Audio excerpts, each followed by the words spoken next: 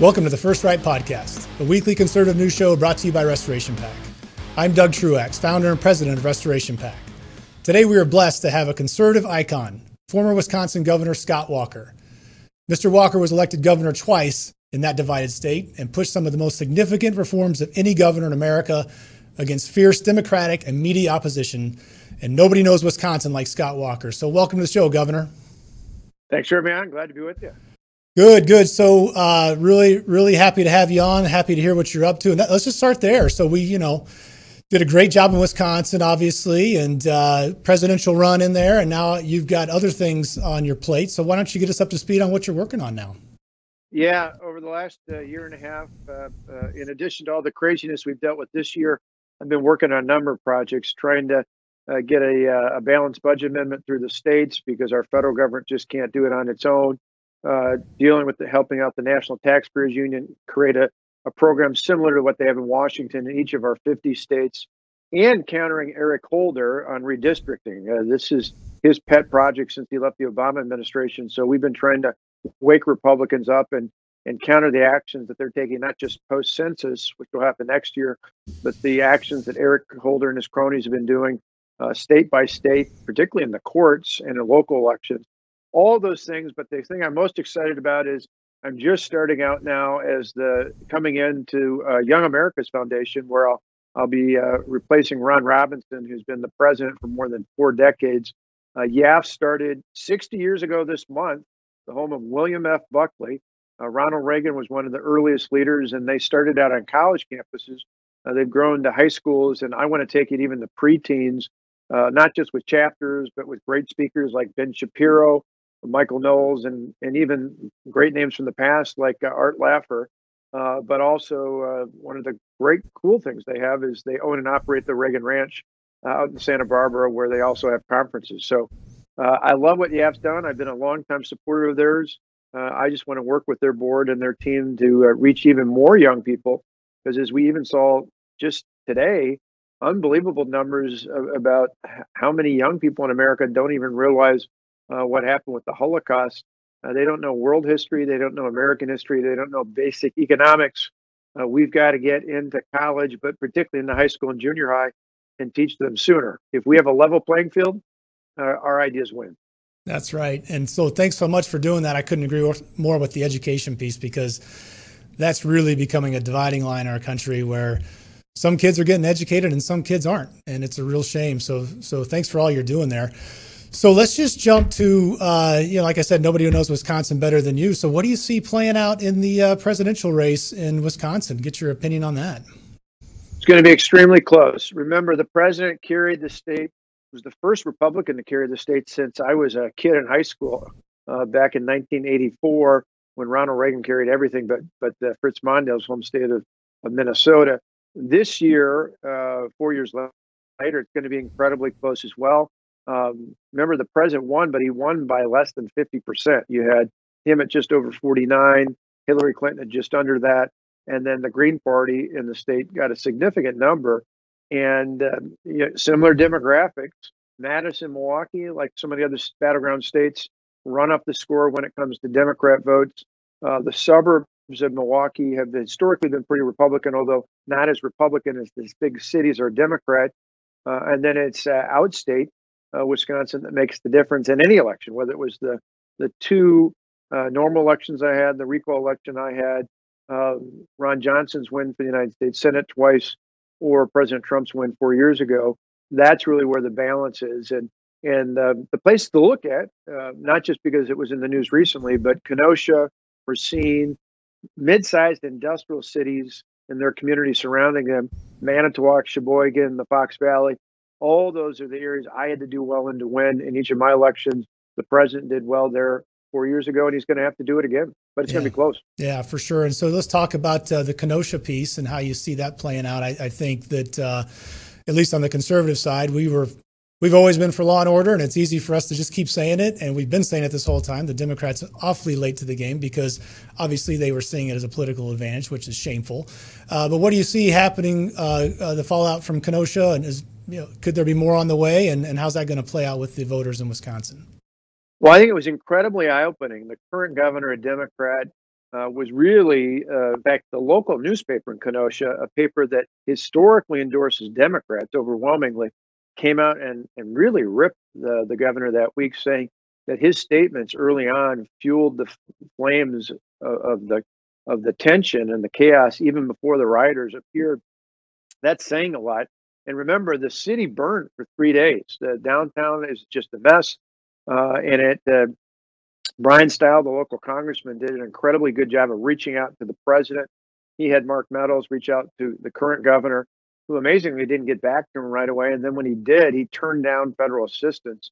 After 3 nights of absolute riots and chaos and violence, and tragically 2 deaths, finally the governor, in what I think was a concerted effort, the governor accepted help from the president. Thankfully, things have quieted down since then, since those federal agents came in and since the National Guard showed up in force. But that day, you had not only the governor's actions, you had the Democrat Attorney General finally speak out after silence up until that point. And remember, that was the day that Joe Biden, the Democrat nominee, finally said something about the violence.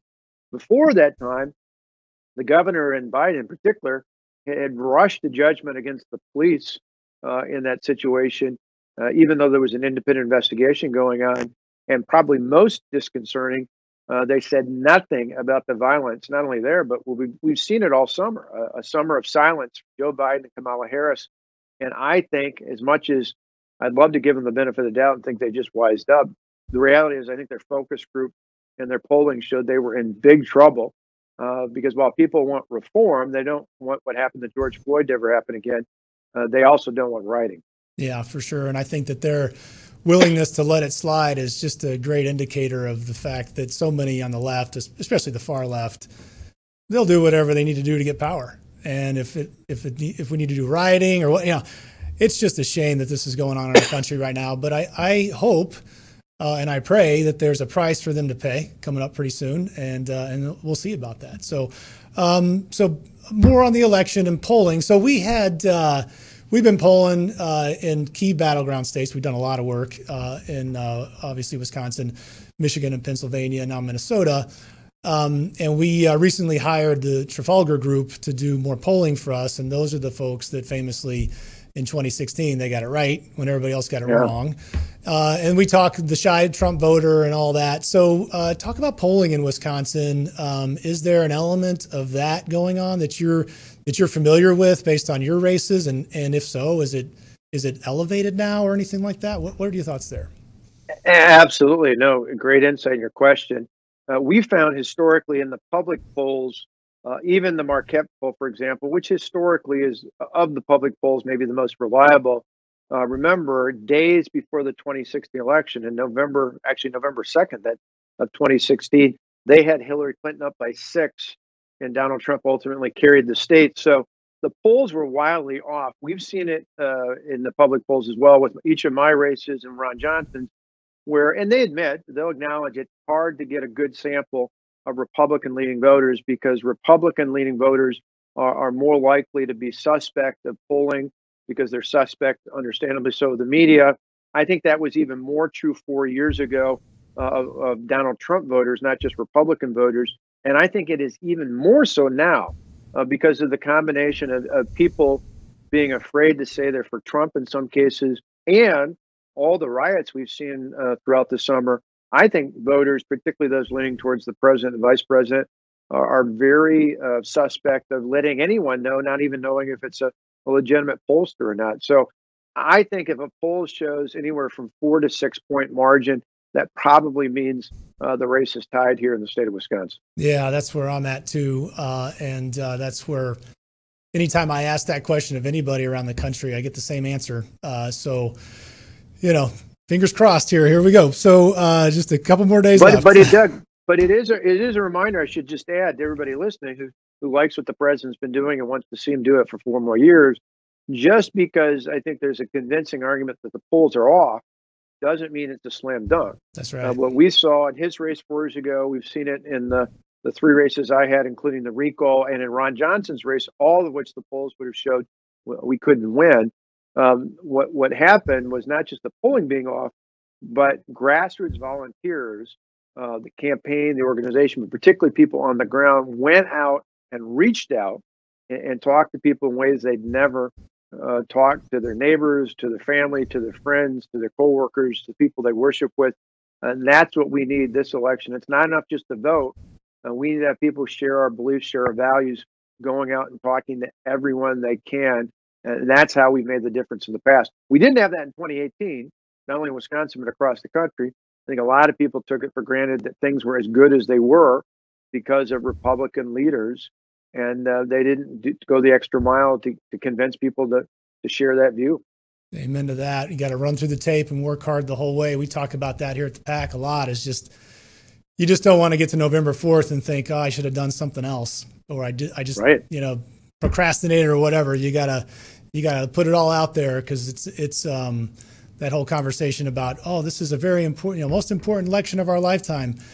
Well, it's here. This is the one, and I think that we are, as conservatives, are very much aware of that. But you're right. We've got to translate that into a lot of effort going forward here. So one thing that folks are getting worried about, and I'm starting to hear things from both directions, conservative and the far left, as far as the mail-in voting. And, people were going to do that anyway a lot because of COVID. What do you see with mail-in voting in Wisconsin in particular this cycle? Yeah, it varies by state. I obviously have concerns about places like California and now Nevada, where they've gone to sending ballots to every address that may or may not have had an eligible voter at some point in the past. I think that's very dangerous. But I stress at the same time, and I've talked to the president, the vice president, Kevin McCarthy, and others about this, in a state like mine, where we do have robust absentee ballots. You can, it's not the old fashioned where you had to have a reason out of town or at the doctor or whatever. You don't have to have a reason in Wisconsin to vote absentee. But thankfully, for a law I signed, you have to have photo ID and you have to have a witness. So people who are concerned, particularly about coronavirus, about going out, about being at a polling place, although I don't think that's a problem. Even Joe Biden and his wife voted the other day in Delaware. But if they are concerned, I get it particularly with older folks. My mother, for example, I signed her up for an absentee ballot. It's really easy to do, and we encourage people to do it because of the requirements that the voter has to make the request. You have to download or make a copy of your photo ID, and you have to have a witness. All those things are very much different than what other states are doing with this ballot by mail process. That's really, really dangerous. But thankfully, we don't have that in Wisconsin. There was a push by some of the Democrats on the state elections board to do that. Thankfully, with the Republican majorities in the legislature, they didn't budge. And so while people can vote absentee, they can't just get a ballot mailed to them, which really opens the door. It's fraught with problems for fraud. Yeah, for sure. And again, back to the great work that you did and all the Republicans when you were working through all that.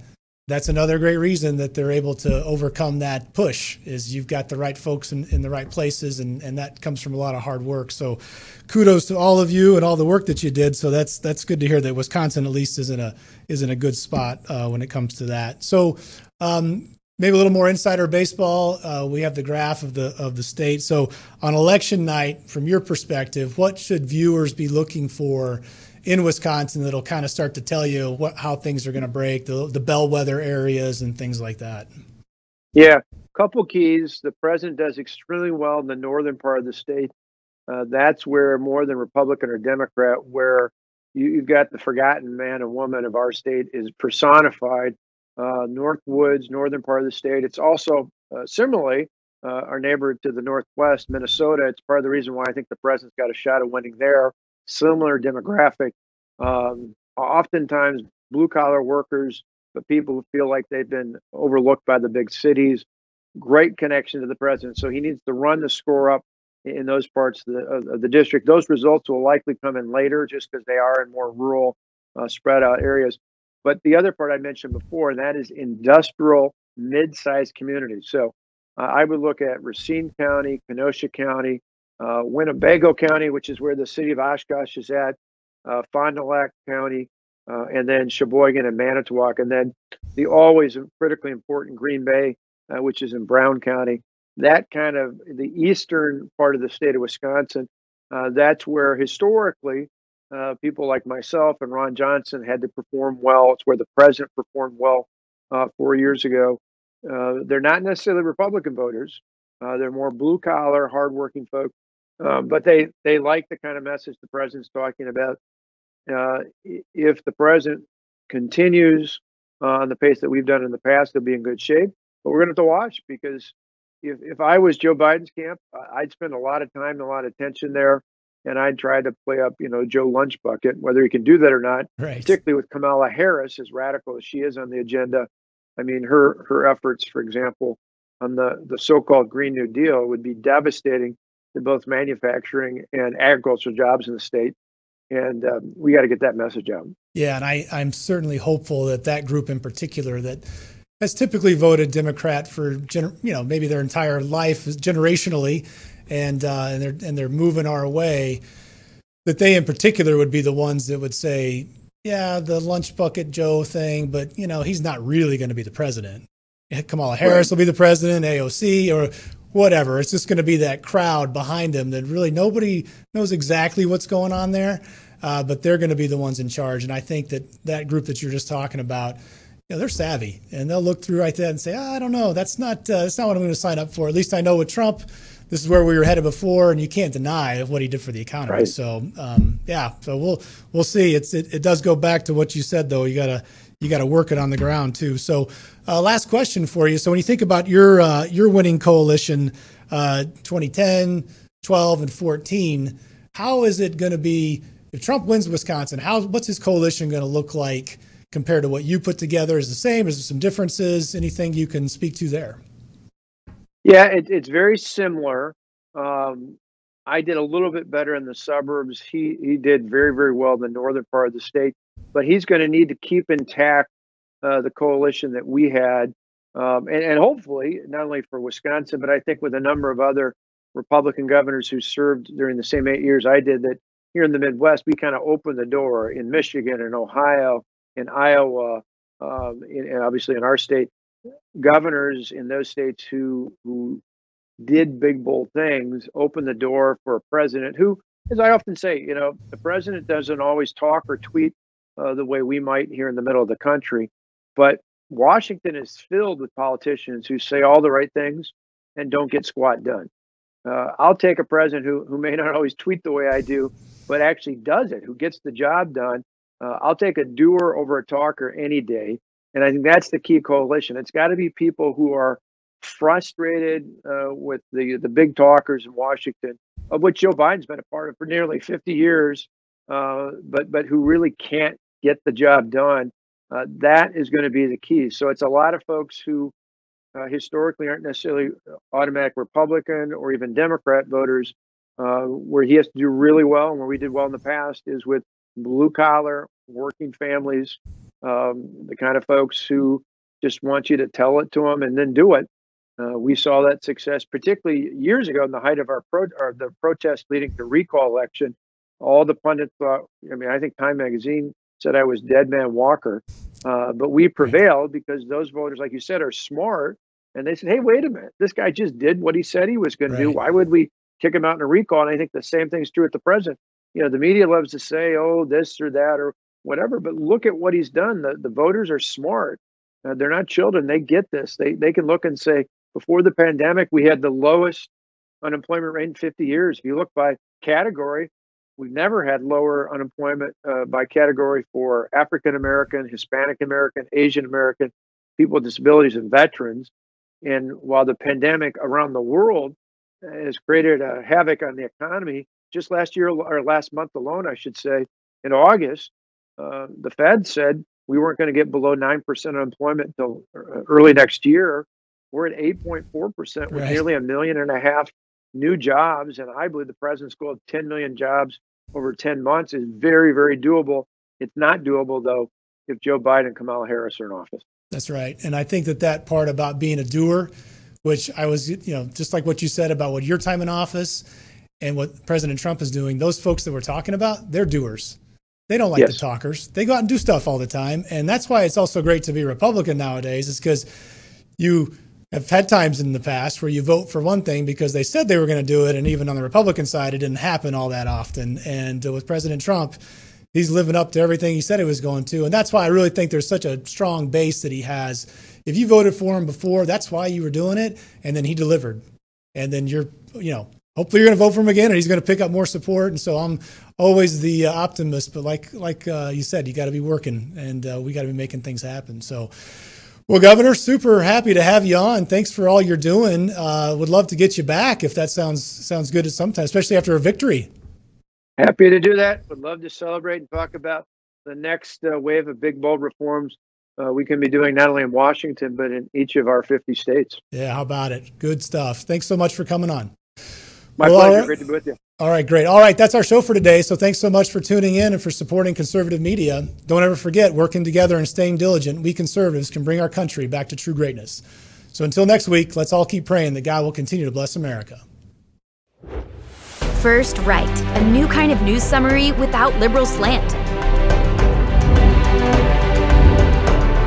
Every morning, in your inbox, always free. Subscribe now at restorationofamerica.com/firstright or text First Right to 1-312-820-9167.